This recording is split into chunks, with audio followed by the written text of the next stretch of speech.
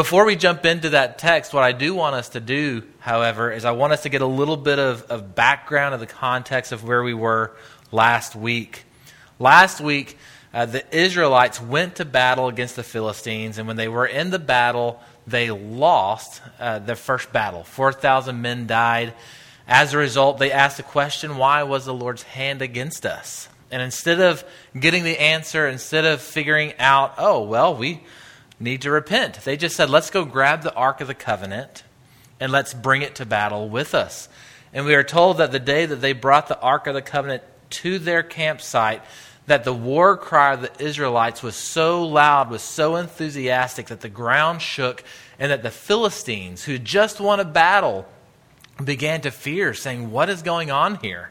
And when the Philistines learned that the Ark of the Covenant had entered into the camp of Israel, they shook with fear. They said, this has never been done before. They made the mistake of confusing the Ark of God with God himself, and they said, a God has entered their camp. But they went ahead and went into battle, and much to everybody's surprise, they actually won the battle. And Israel had a great loss. They didn't lose 4,000 men like they did before, but rather they lost 30,000 men. In the ancient world, there was this belief that when two peoples went to war against one another, that their gods in the heavens were also battling against each other. So in the mind of the Philistines, what was happening as they were going against Israel, their god, Dagon, was attacking and going against Israel's God. And whenever the Philistines were victorious, they believed that they were victorious because their God in the heavens was victorious in his battle against Yahweh, the God of Israel. And so it left this idea that their God was stronger, that the God of the Israelites was weak. But as we read our passage today, chapters 5, 6, and beginning in 7, we find that God was not defeated and God was not weak. In fact, at the very end of chapter 6, in chapter 6, verse 20, the people of Israel ask this question: who is able to stand in the presence of the Lord, this holy God? So today what we want to do is we want to look at our passage and we want to ask that question. We want to ask, who can stand against the Lord, this holy God? The first thing we find in the book of 1 Samuel chapter 5 is that idols cannot stand against a holy God. In chapter 5, verses 1 through 3, we find that the Philistines, after capturing the ark, bring it to their temple of their false god, Dagon. Dagon was a fertility god associated with vegetation and grain. And they brought the Ark of the Covenant, this special piece of furniture used in the worship of God. They brought the Ark of the Covenant into Dagon's temple as a trophy. It was a way of saying, look what our God did. Our God defeated Israel's God. They had a big party. They went to bed, only to wake up the next morning, according to chapter 5, verse 3, only to wake up the next morning to find that Dagon was laying face down before the ark, almost like he was lying prostrate before him. When the Philistines saw this, they would have obviously thought that this was a bad omen, but also kind of in the back of their mind, they're thinking, you know what? Maybe there was a tremor. Maybe there was an accident. Maybe our idol just fell over.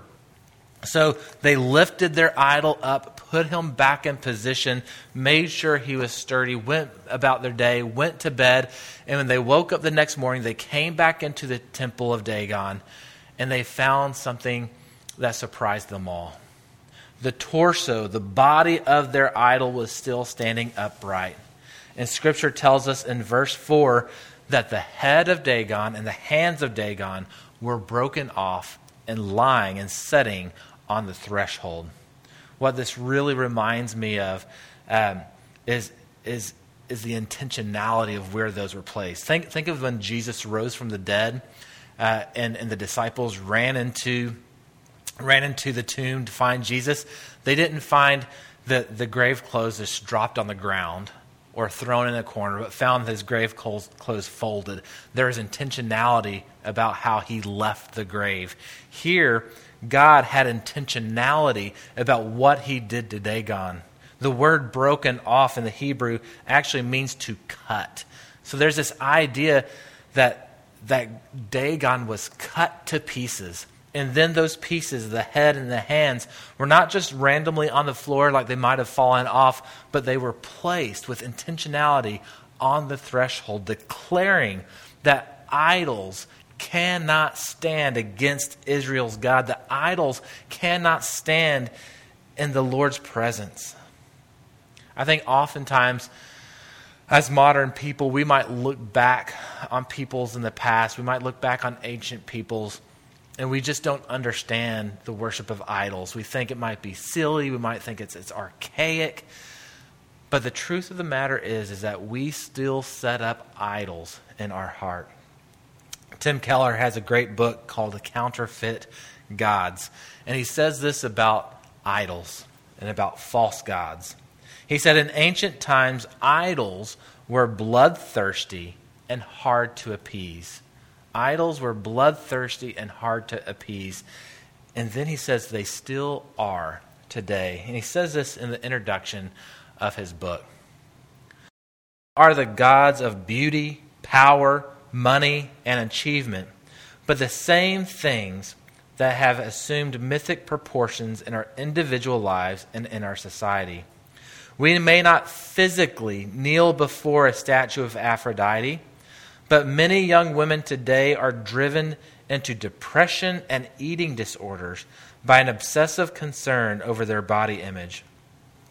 We may not actually burn incense to Artemis, but when money and career are raised to cosmic proportions, we perform a kind of child sacrifice, neglecting family and community to achieve a higher place in business and gain more wealth and prestige.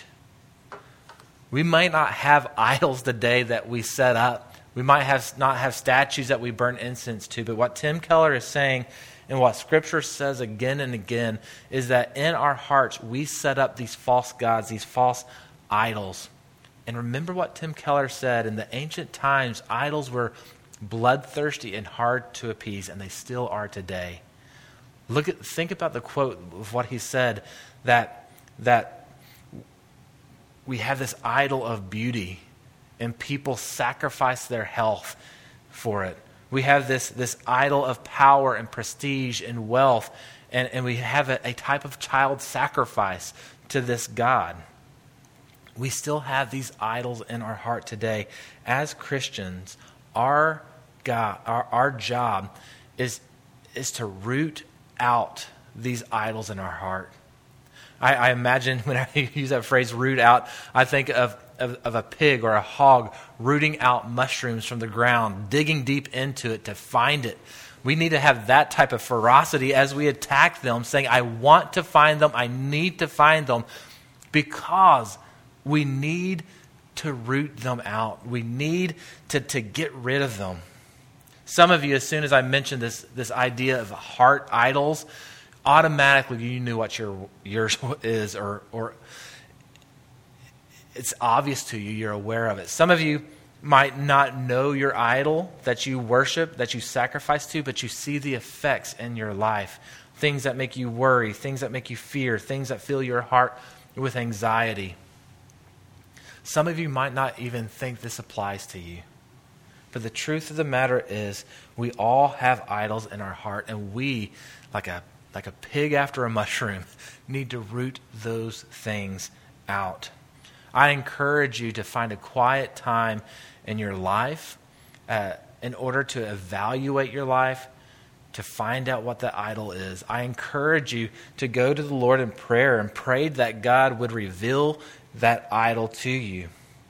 In fact, I'd even ask you to go to a brother or sister in Christ, asking them, what do you see in my life? And have them evaluate your life with you. Let it be a conversation between two of you, trying to find out what that idol is. Because when we find it, we need to cut off its head. We need to take its hands off. We need to let it lie prostrate before the Lord because it cannot stand in front of our God.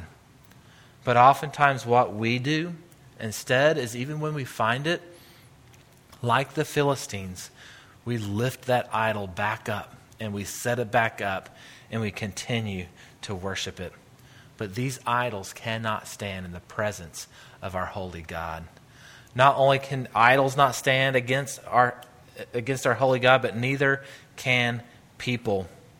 The Philistines, there's this idea that whenever Dagon was defeated, the Philistines should have repented. They should have said, all right, your God is dominant. We want to follow your God. But rather than repenting of their sins, all they did was return the ark. But we see that even people cannot stand before our God. What happens? We see this in the book of chapter 5, verse 6, that not only was Dagon defeated, but the people of the Philistine cities were also defeated.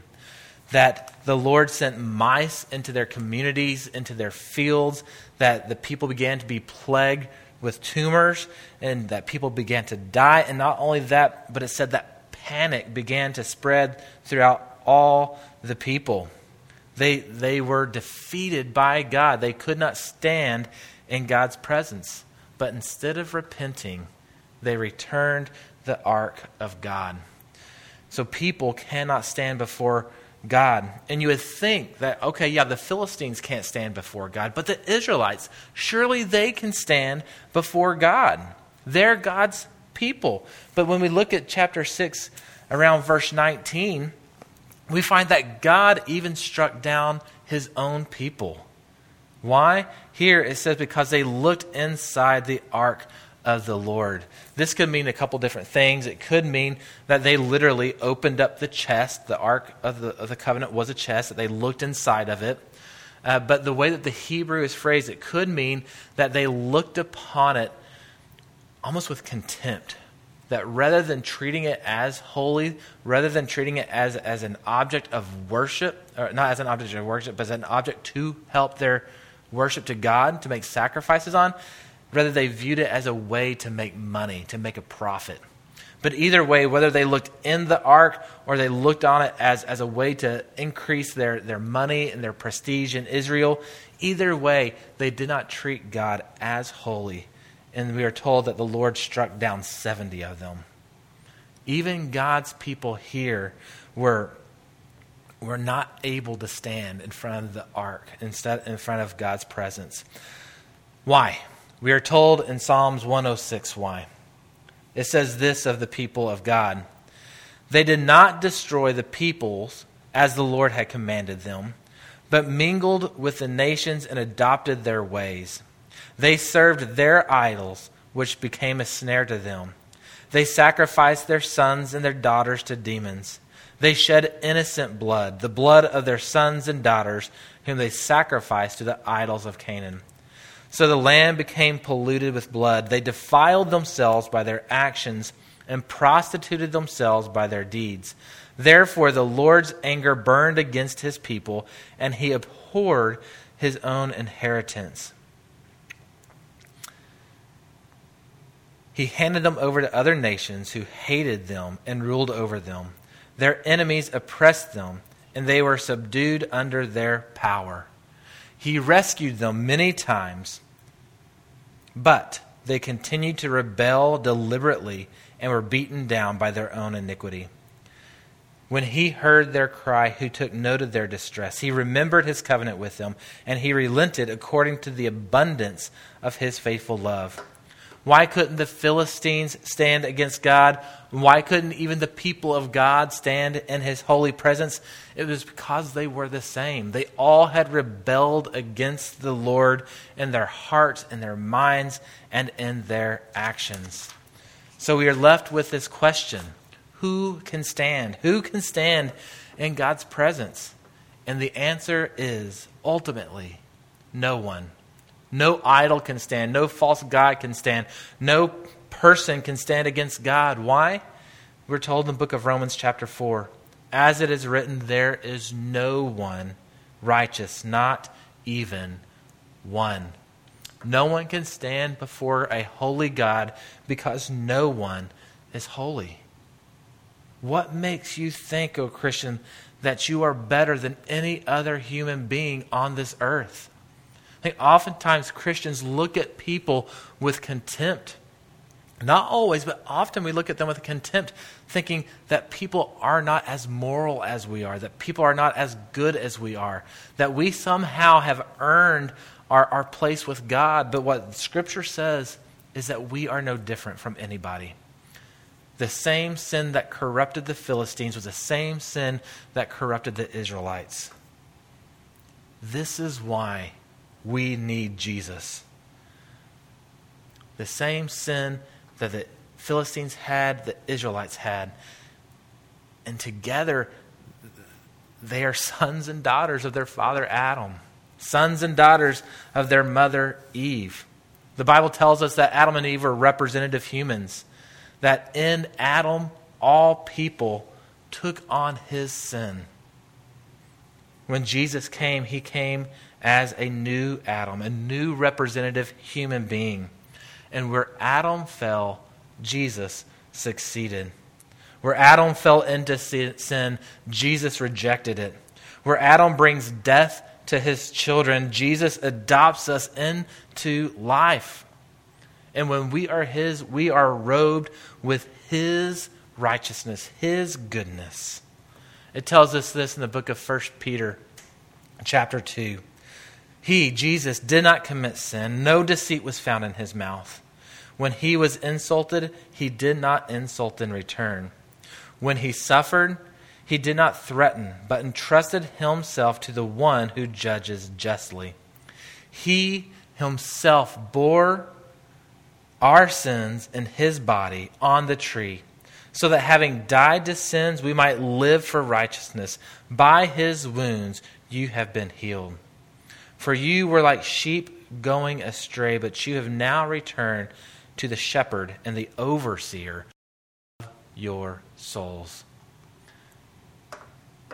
The only way any human being can stand in the presence of God is if they are standing in Jesus Christ. That when God looks at him or her, he does not see their brokenness and their sinfulness, but rather when he looks on them, he sees the righteousness of his Son, Jesus Christ. It's the only way any of us can stand. So what should we do with this information? What should we do with these truths? First of all, after we have identified our idols in our life, we need to repent and we need to believe. We need to turn away from those idols and turn to the true and living God. It's what the Philistines should have done. When they saw the inadequacies of their God, they should have turned to the one true and living God. They should have repented. They should have put their trust in him. That's what we need to do. Repentance and belief is not just how Christians come into the faith, into the Christian faith, but it's how we live our lives daily. Our daily action as Christians is an act of repentance and trust on a daily basis. Not only do we need to identify idols, repent of them, and believe in Jesus, but I think this passage is also calling us to walk humbly. We need to remember that there was no difference between the Philistine and the Israelite, that they had the same brokenness, the same sin in their heart. That the only difference between them was that God had called one and not the other. When we look at our lives, we have done nothing to earn or deserve God's grace. And so when we live out in the world, we need to walk humbly with other people. We need to be not quick to criticize. We need to be not quick to push people aside, but we need to prayerfully and patiently plead with people to hear and to believe the gospel of Jesus Christ. Christ Community Church, let us do this on our daily basis, praying and pleading with people to come to know Jesus, walking humbly with them. Let us pray.